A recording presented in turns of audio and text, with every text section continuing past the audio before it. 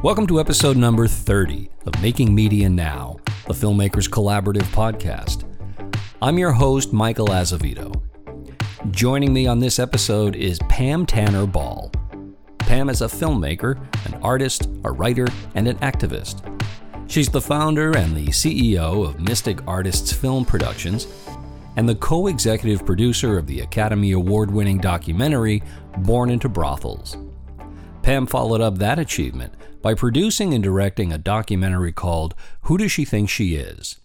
That film profiled 5 women who were balancing motherhood along with their respective artistic calling. Pam's latest film is a documentary called To Which We Belong, and it focuses on farmers and ranchers who are improving the health of their land with regenerative practices and helping to reverse climate change. Here's the trailer. Come on!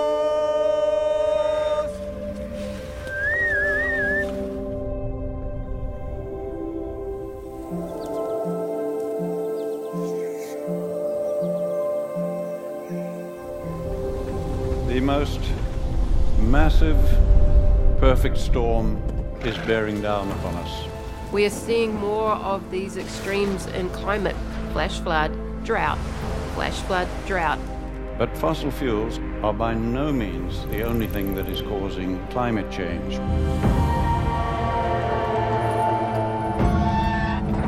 Industrial agriculture has been a huge source of climate change. The whole modern farm paradigm has put farmers into an arms race. Our soils are tired, they're naked, they're thirsty, and they're hungry. We now know that if we optimize the life under the ground, we'll optimize life above ground. Our degradation of soil is more serious than all the wars ever fought. It wasn't my goal to work with the environmentalists. I thought that was crazy. Hay que tomar riesgos, sí. We have to go back to 400 years ago where these were grasslands. This whole idea that the environment and the economy are at odds is not true. Farmers create the carbon credits by storing carbon in the ground.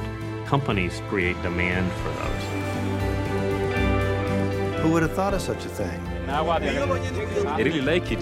Thank you very much. Because the approach is just the same as what our grandfathers used to do.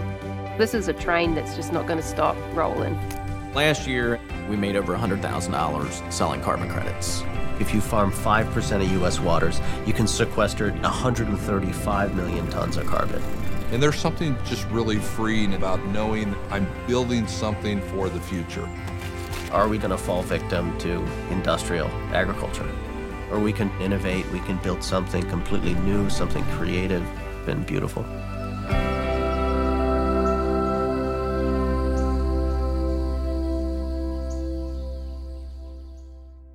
Making Media Now is sponsored by Filmmakers Collaborative, a nonprofit organization dedicated to supporting media makers from across the creative spectrum.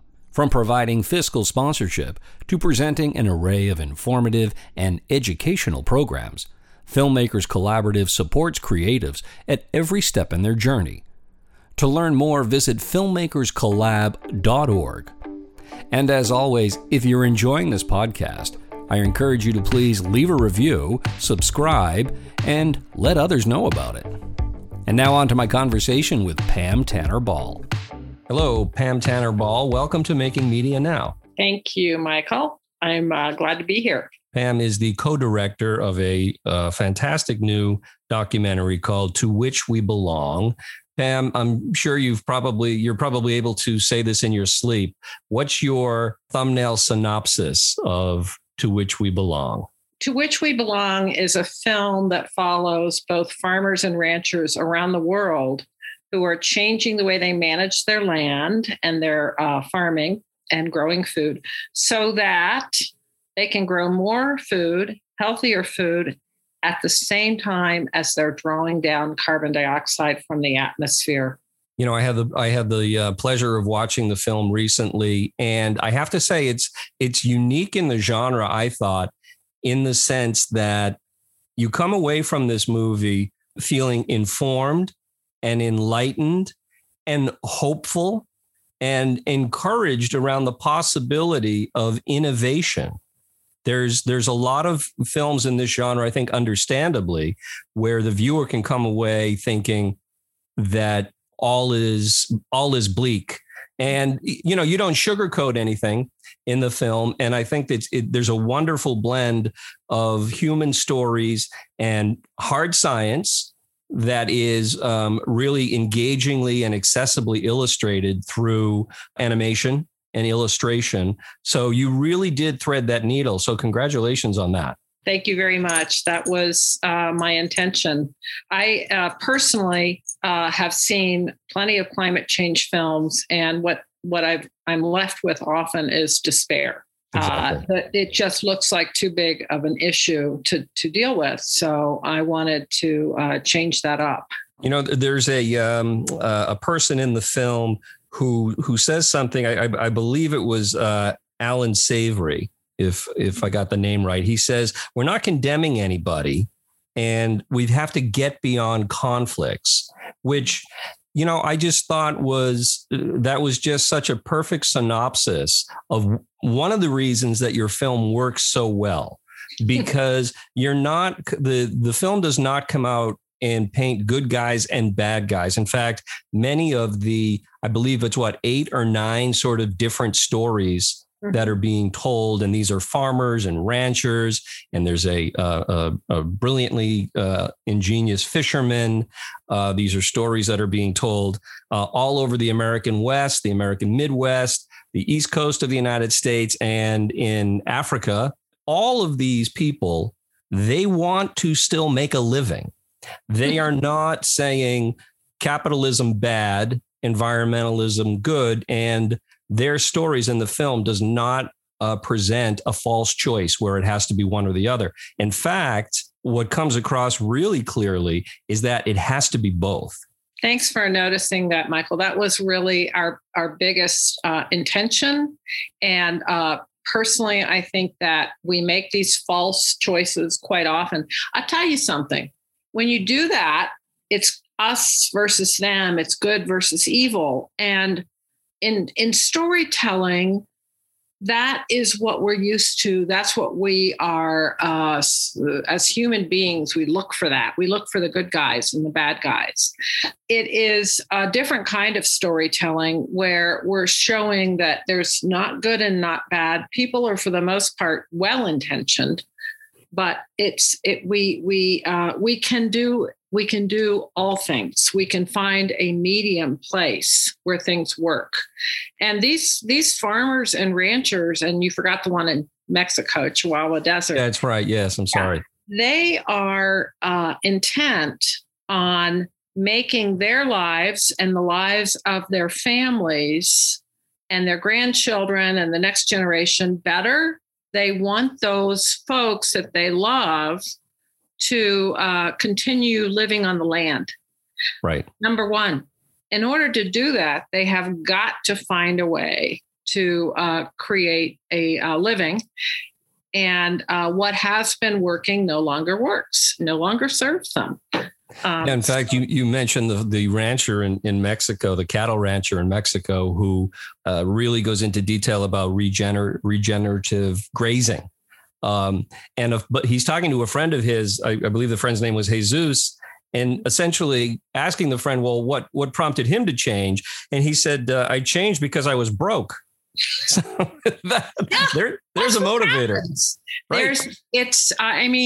And if you dug down into the two brothers who had the 3,000 acres in Nebraska and started the cover crop business, right, I can guarantee you they would have somewhat of a similar story.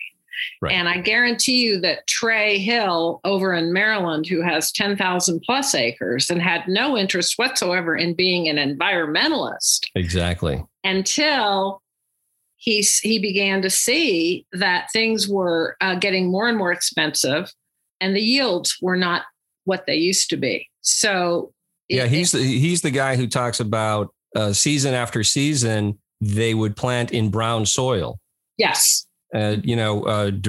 depleted and dilapidated soil, because for X number of generations, well, that's just what you did. You eked every penny out of the soil, thinking that if you were to make the investment in the coverings, then that would take away from the yield. Yeah. When it was the opposite.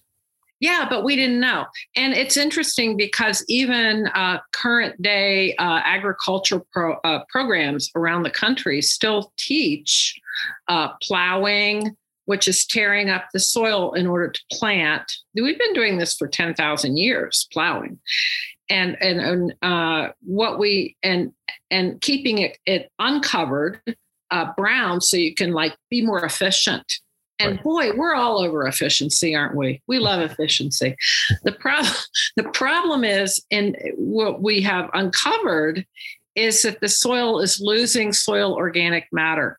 And okay, how do you reclaim it? When you lose soil organic matter, your soil needs more fertilizer.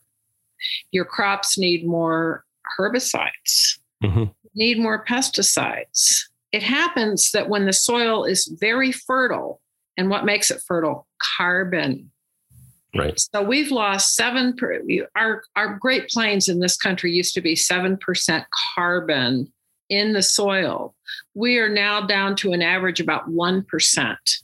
So the soil is depleted. And once farmers and ranchers know this, and they say, well, what can we do? And there's some solutions. They're all over it.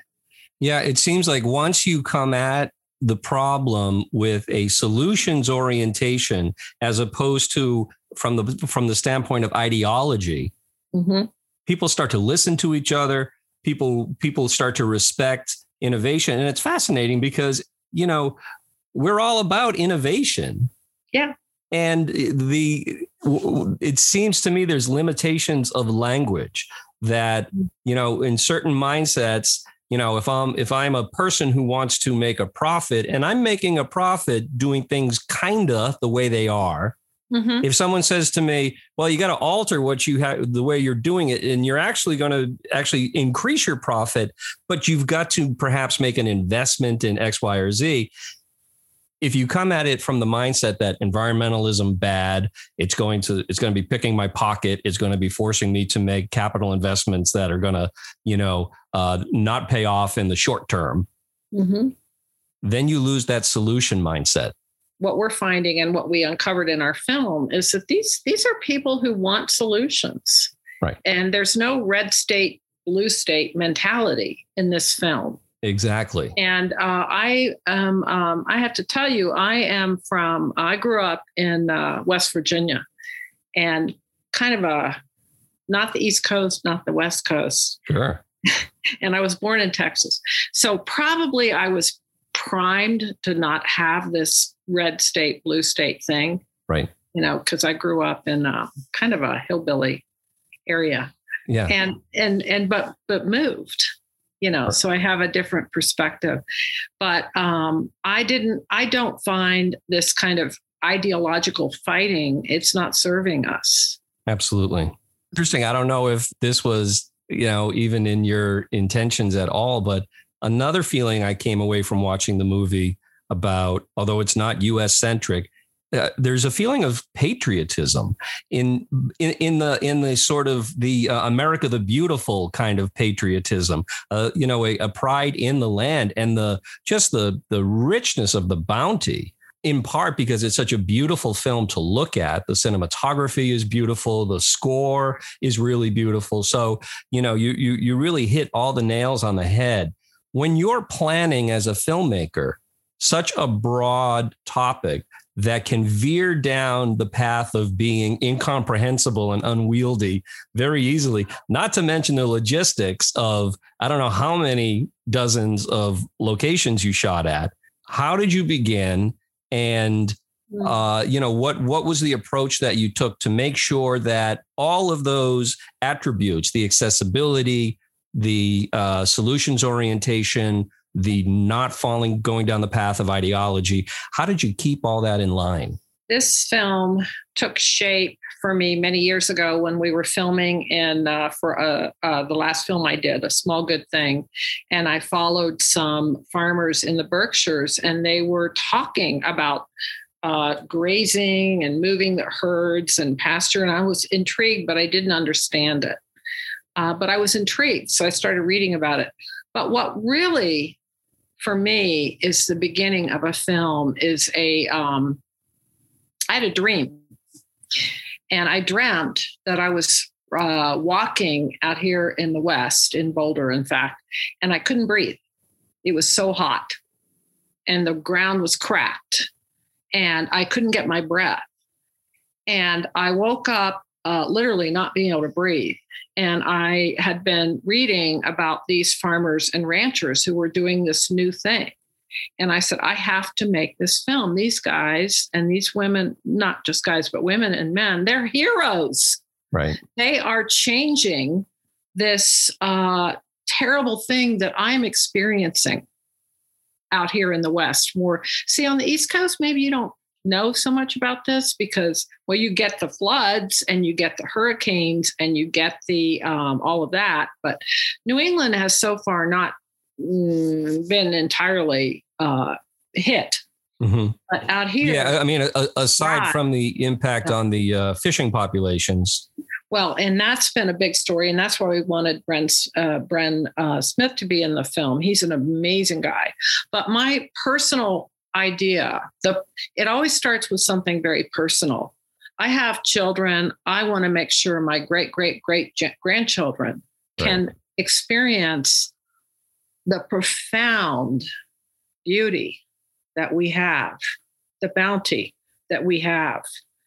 And it's up to us. Right. It's up to us to take that longer perspective. And if we can do it and not politicize it and also not empty people's pockets, let's just put it out there very bluntly, then, oh my gosh, how could I not make the movie? How long did it take to make this film? Well, I'm slow. I like to research. So I spend probably 2-3 years reading and talking to people. And so if we're going to count that far back, it was, probably, but to actually, from the time we started filming, it was a year between filming and then another year to edit. That's not crazy.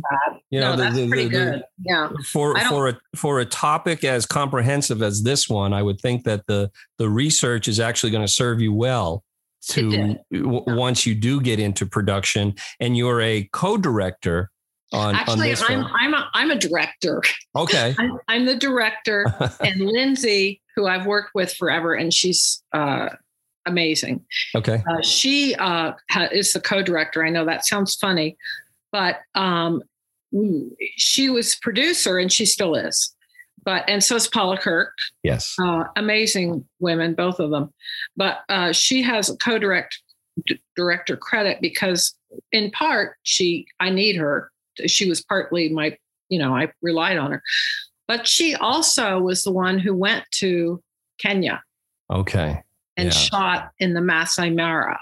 And she went to Kenya and shot the river scenes with the little tiny farm there. Mm-hmm. And she also interviewed Bren Smith.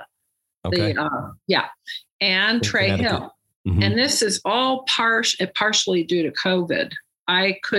She's quite a bit younger than me, and we both felt that it would be better if, I didn't travel. So yeah, anyway. that's smart. And it's, it's seamless. It's not a film that looks like there was too many cooks in the kitchen by any means. No, Lindsay and I have worked together. I will say it's probably been 12 years. Okay. We're very good friends. Yeah. So lucky. Yeah. Your entree into the world of documentary filmmaking came as the executive producer for the Oscar-winning documentary Born into Brothels, which, what am I going back 15 years now almost for that? That's true. Yeah. Good Yeah. for you. So was this type of filmmaking something that you always gravitated toward? You just were sharing that you like to take deep dives when it comes to research, but were you always drawn to the visual arts, to documentary film in particular, as a mode of storytelling? Well, I came to documentary filmmaking in a very roundabout way. In my 20s, I worked on Wall Street, trading soybean meal. And I worked for a company that bought and sold wheat, corn, et cetera, all over the world. But my mission there, in my opinion, was to feed the world. Okay. Before that, I was an English major. And I taught at Harvard in the mid 90s, and in a course that was asking the students to say, what do you want to be when you grow up? Oh, interesting. We did it through the lens of literature, books. I've done, and there were lots of filmmakers who came out of that course, believe it or not, because there was this kind of a let's learn from life attitude. My filmmaking debut was I wanted Xana Brisky, who was the director of Born into Brothels, to be in the first film that I made, which was Who Does She Think She Is? Mm-hmm. So I wanted, and I couldn't believe her film. It was amazing. It needed a lot of help. So I got into helping her along with Geraldine White Dreyfus. We were co-executives. We made it possible for them to get the film finished. And this is Born into Brothels. Born into Brothels, yes. Correct. Yeah. And I think it's one of the most beautiful films that will ever be told. And I like telling stories. I think it's the way people learn. What were some of the biggest lessons in your education as a filmmaker that you brought to this film that you had picked up in the making of your other two directorial efforts? A couple things. One is to get a good team. Mm-hmm. And by that, I mean people who have their skills set really solid. But to also know, this is going to sound funny, I had to learn to really be in charge. Tell me what that means. I don't know. I'm used to letting everybody have their opinion and I'm very, by nature, I'm very collaborative. Okay. Yeah. Very collaborative. I love film for that reason. It is very collaborative. Everyone has a place. Right. And they all add something. Right. But when I say I had to learn to be in charge, I came to film without any, my sons told me when I made the first film I made, when I said I was going to, you don't even know how to turn on the camera, Mom. What are you thinking? And I said, that's the type of family encouragement every filmmaker needs. Oh, yeah. Be that as it may, I'm going to make this film anyway. And it turns out I did. And guess what? I still don't know how to turn on the camera. And that's where that team comes in. Exactly. I am good at knowing how to build a team, but I wasn't as good until this film at knowing, this is what we're doing. Right. So, I didn't need somebody who'd been doing X over here to tell me how to do it. Do you see a pattern or a commonality in the type of stories you want to tell?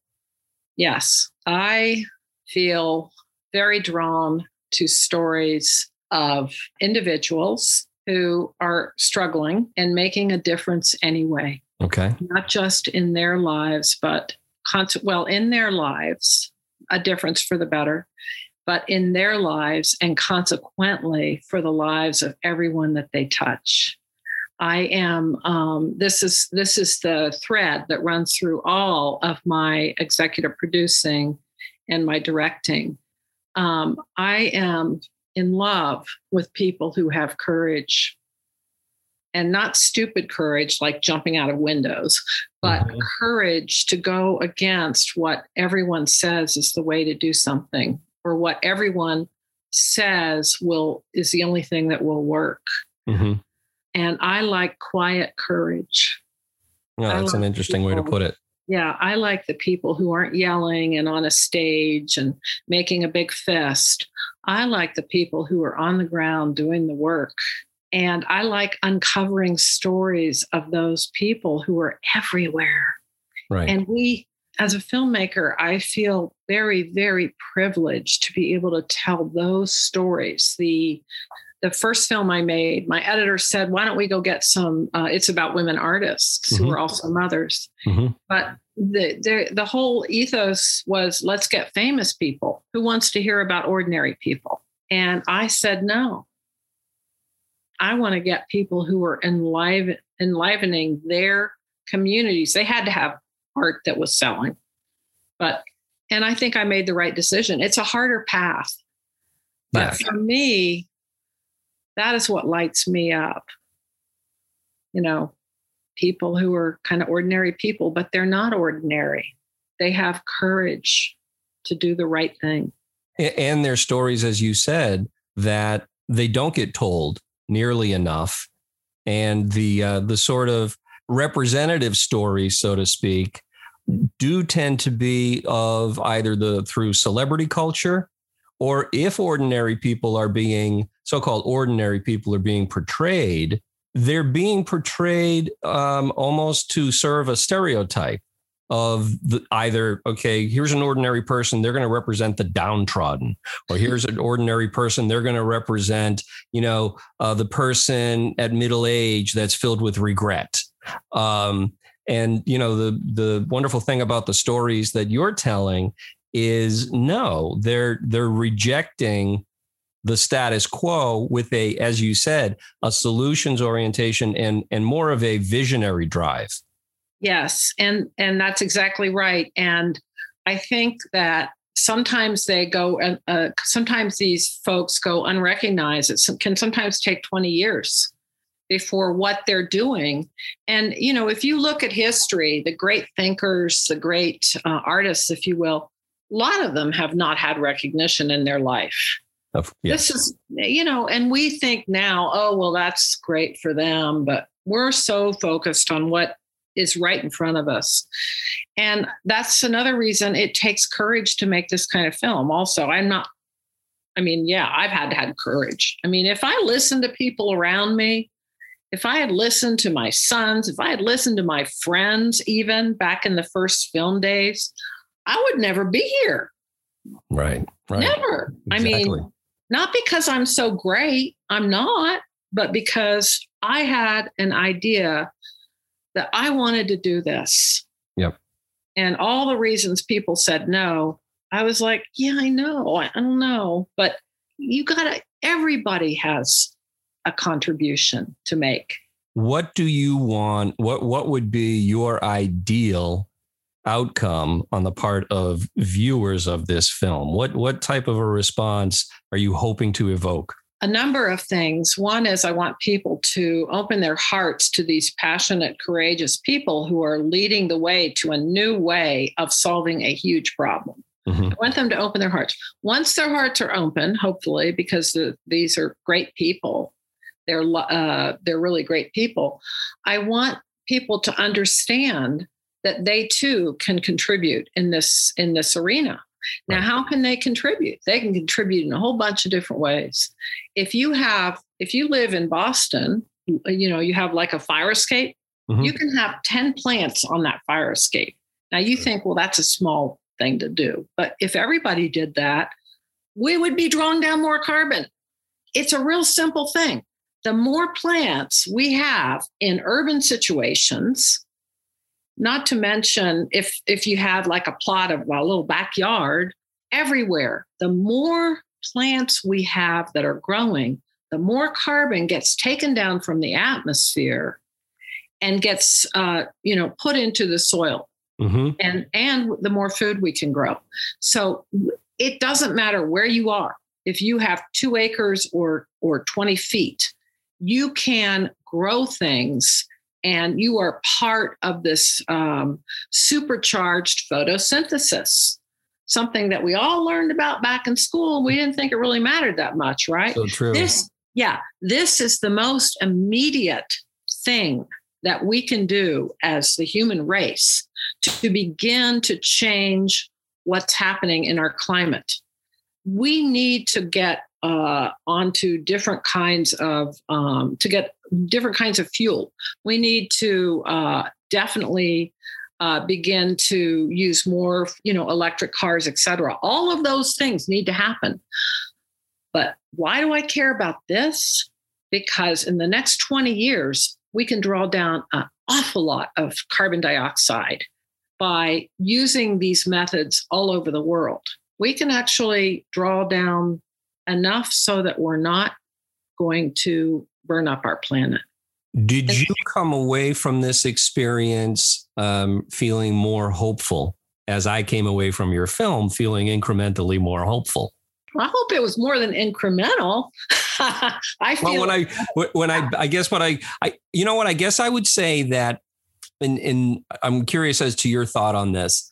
How do you get to the point where the efforts that are illustrated in the film take on the necessary scale? Oh, yeah. Great question. They already are.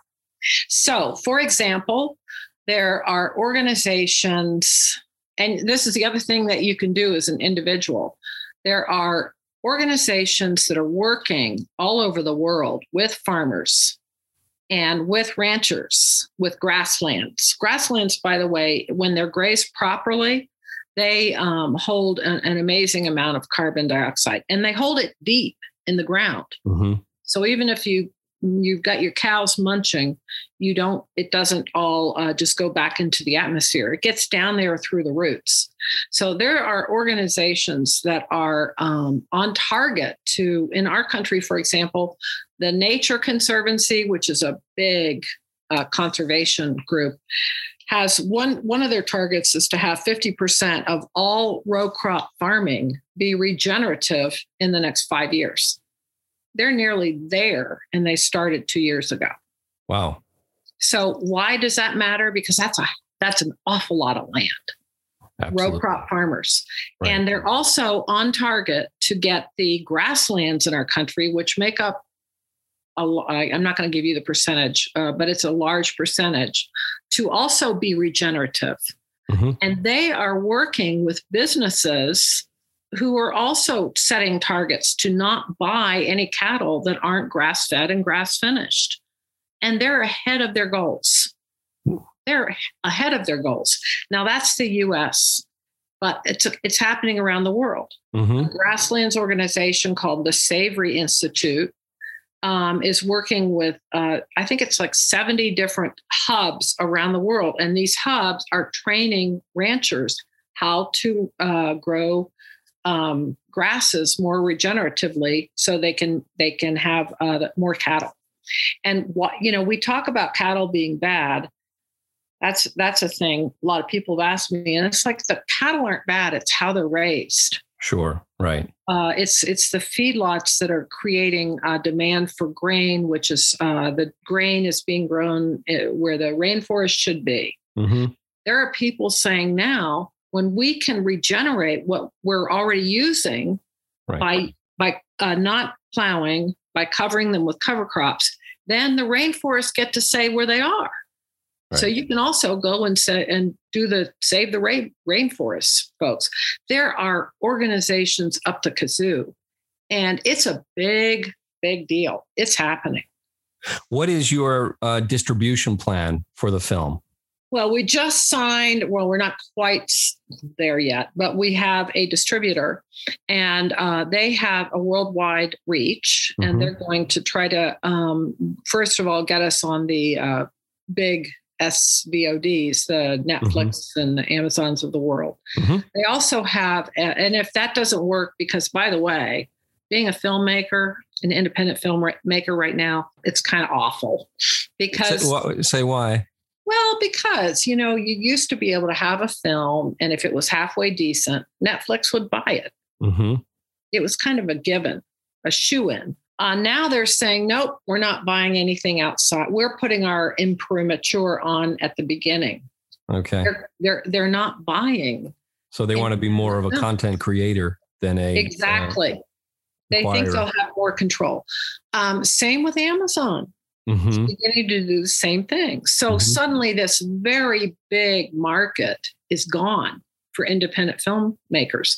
Having said, and then there's Europe. We want to really reach Europe. And they were big in Europe too, particularly Netflix. Right. And we want to reach the Far East and we want to reach Africa because our film is so, but these guys have their other strategies. They've got other platforms that they feel very confident about being able to sell to, like, I don't know what they are. But we'll do that.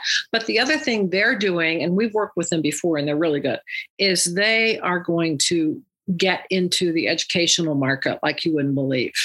That to me seems like such a key component. Yeah. And then the other market, when I was watching the film, the other market that kept coming to mind for me, because in the realm of cable television, shows about food and cooking and dwellings, because there's a correlation there, is, there's such a proliferation of them.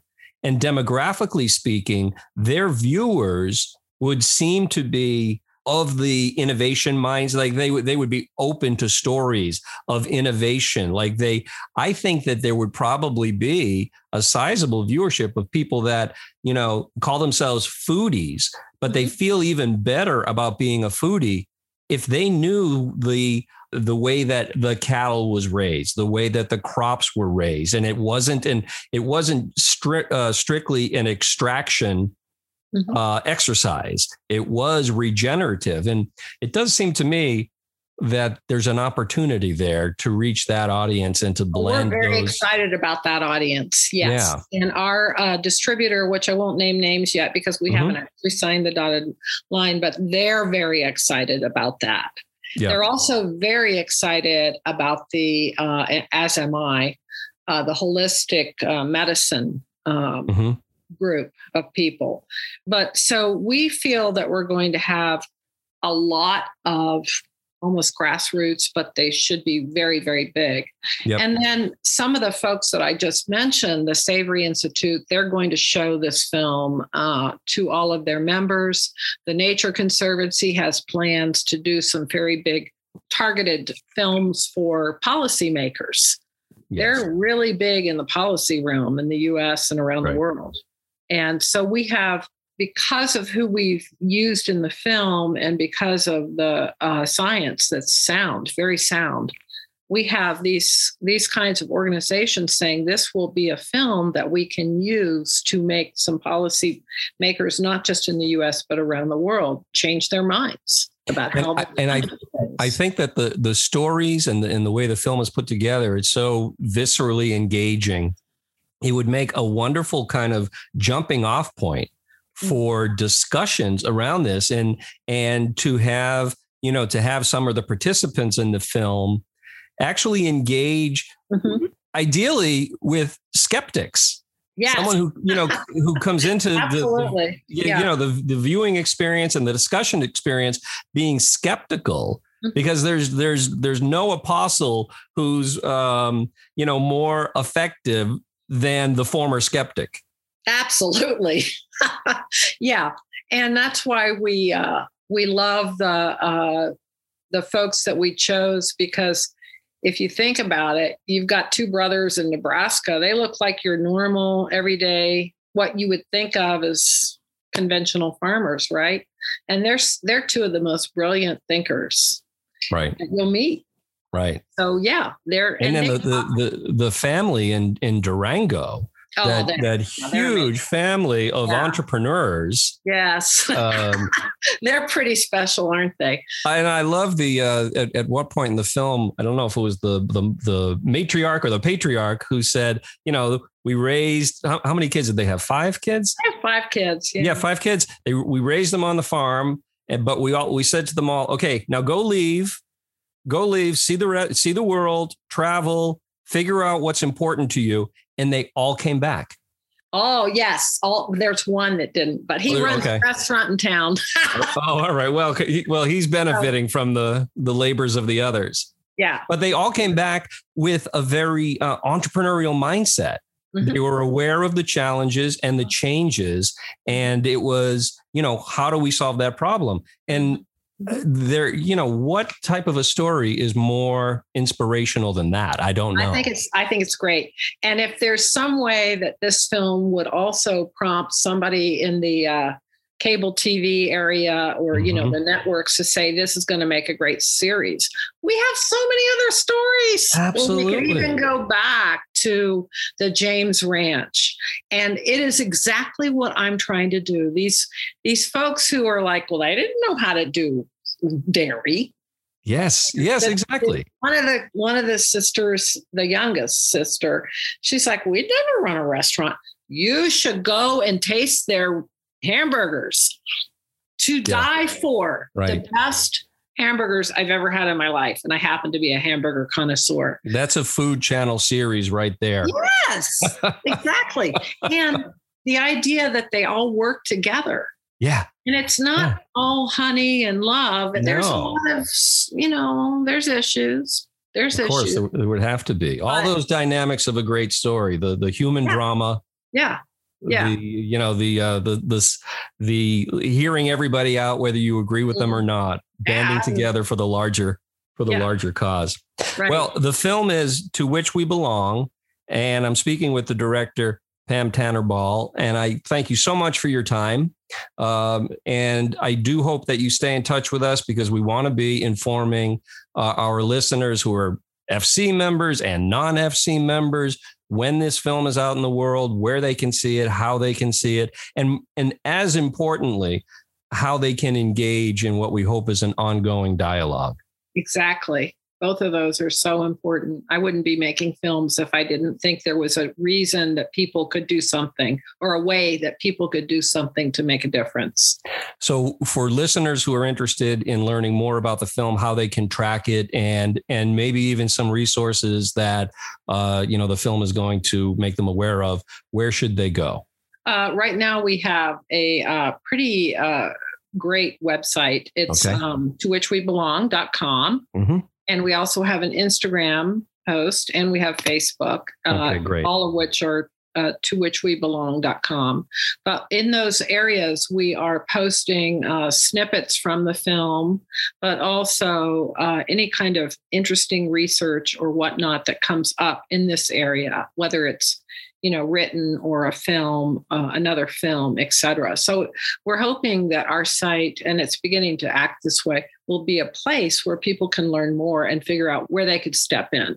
Absolutely. And I'll make sure that all of those links are included in the program notes for this podcast episode. Pam, thanks so much for your time. I really appreciate speaking with you and hearing more about this great film. Congratulations. Thank you. I enjoyed it. Thank you. And you're very welcome. Take care.